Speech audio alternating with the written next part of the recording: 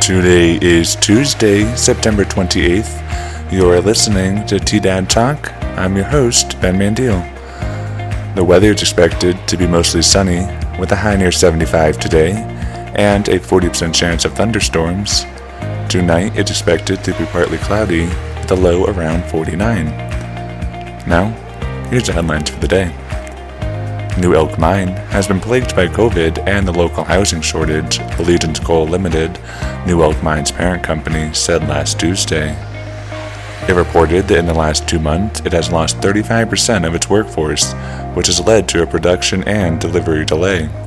It hired a number of workers last week and hopes this could help alleviate the staff shortage.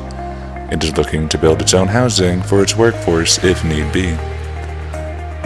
Los Animas and Huerfano counties are both seeing new cases and active outbreak investigations as the state surpasses 400 outbreak investigations.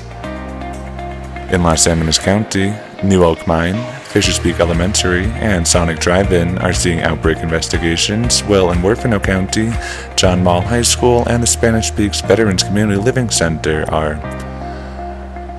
Los Animas County reported 13 new cases last Friday, while Huerfano County saw 16 new cases.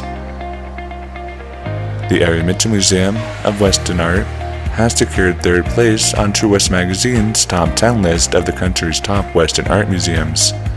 Its announcement coincides with the museum's 40th anniversary. Stuart Rosebrook, a True West Magazine editor, said that the museum was awarded the spot for its efforts to raise awareness of its collection and efforts to increase membership. That's the news for Tuesday, September 28th. Tune back in tomorrow for more news impacting Los Animas County and Colfax County, New Mexico.